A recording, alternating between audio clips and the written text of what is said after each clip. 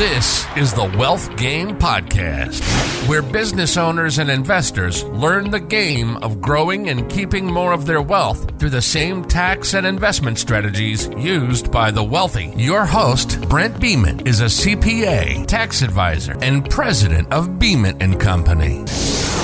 I'm excited to share the details with you today of the Bement Blueprint. So the Bement Blueprint, it's a set of 3 different types of entity structures that you can use as your base for building your wealth, growing your business, growing your assets, getting into more real estate. But with these 3 structures, and I'm going to go into the details here in a minute, you can build onto those, and you're not going to be limited by not having the correct structure, being limited by the different types of tax deductions. But I don't like to have complexity for complexity's sake.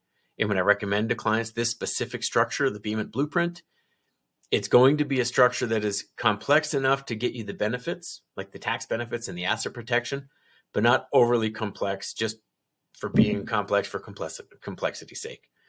So here's what it is. So I think, in my opinion, every single person should have an operating company, and this operating company is an S corporation. It'd be taxed, it'd be an LLC, and we'd convert it to be taxed as an S corporation. And then you'd also have an investment holding company. This would also be an LLC, taxed as a partnership. And then the third one that I recommend as part of this blueprint is for everyone to have a private foundation. This is a family private foundation, so you can fulfill your charitable goals and be as philanthropic as you want to be. So you've got the operating company, which is an S corporation, the LLC, which is a partnership, that's the investment holding company. And then you have the private foundation. That's the charitable side of things. So you've got those 3 entity structures. So once you've got the S corporation set up, and this is for people that are owning and operating a business or providing services, selling goods and products. And even if it's not your full-time job, if it's not something you're doing full-time, you could have a W-2 job still. I would still recommend having that S corporation as long as you're doing something else on the side.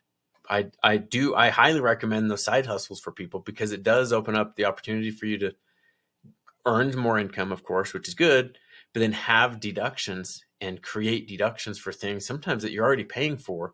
So you're getting income that's essentially not taxed, which is great through that S corporation. And then it allows you, if you're getting into owning more businesses, going into like partnering with people in businesses, your S corporation could own your portion of ownership of that other business. And that's on the operating side. Now, under the LLC, like the holding company, the investment company side, that would not be shared with anyone else. It'd either be just you or you and your spouse, and you own that. And then that would own rental properties through likely other LLCs. It could own, if you're getting into syndicated real estate, you could own your portion of the ownership through that investment holding company. We want to keep those separate, like operating company on one side compared to your investment company, your holding company on the other side. Because oftentimes if you're out there, like putting yourself out there and earning income and providing services, that could mean you're going to be at a higher risk for getting sued. There's usually higher risk with that.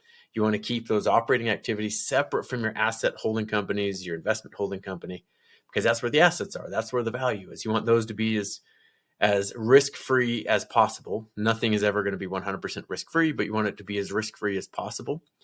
And that's why on that investment holding company side, we want to add additional layers of LLCs. Each time you own a new property, you want to put that in a new LLC owned by your holding company up above that. So that's kind of the main that's the operating and the investment side.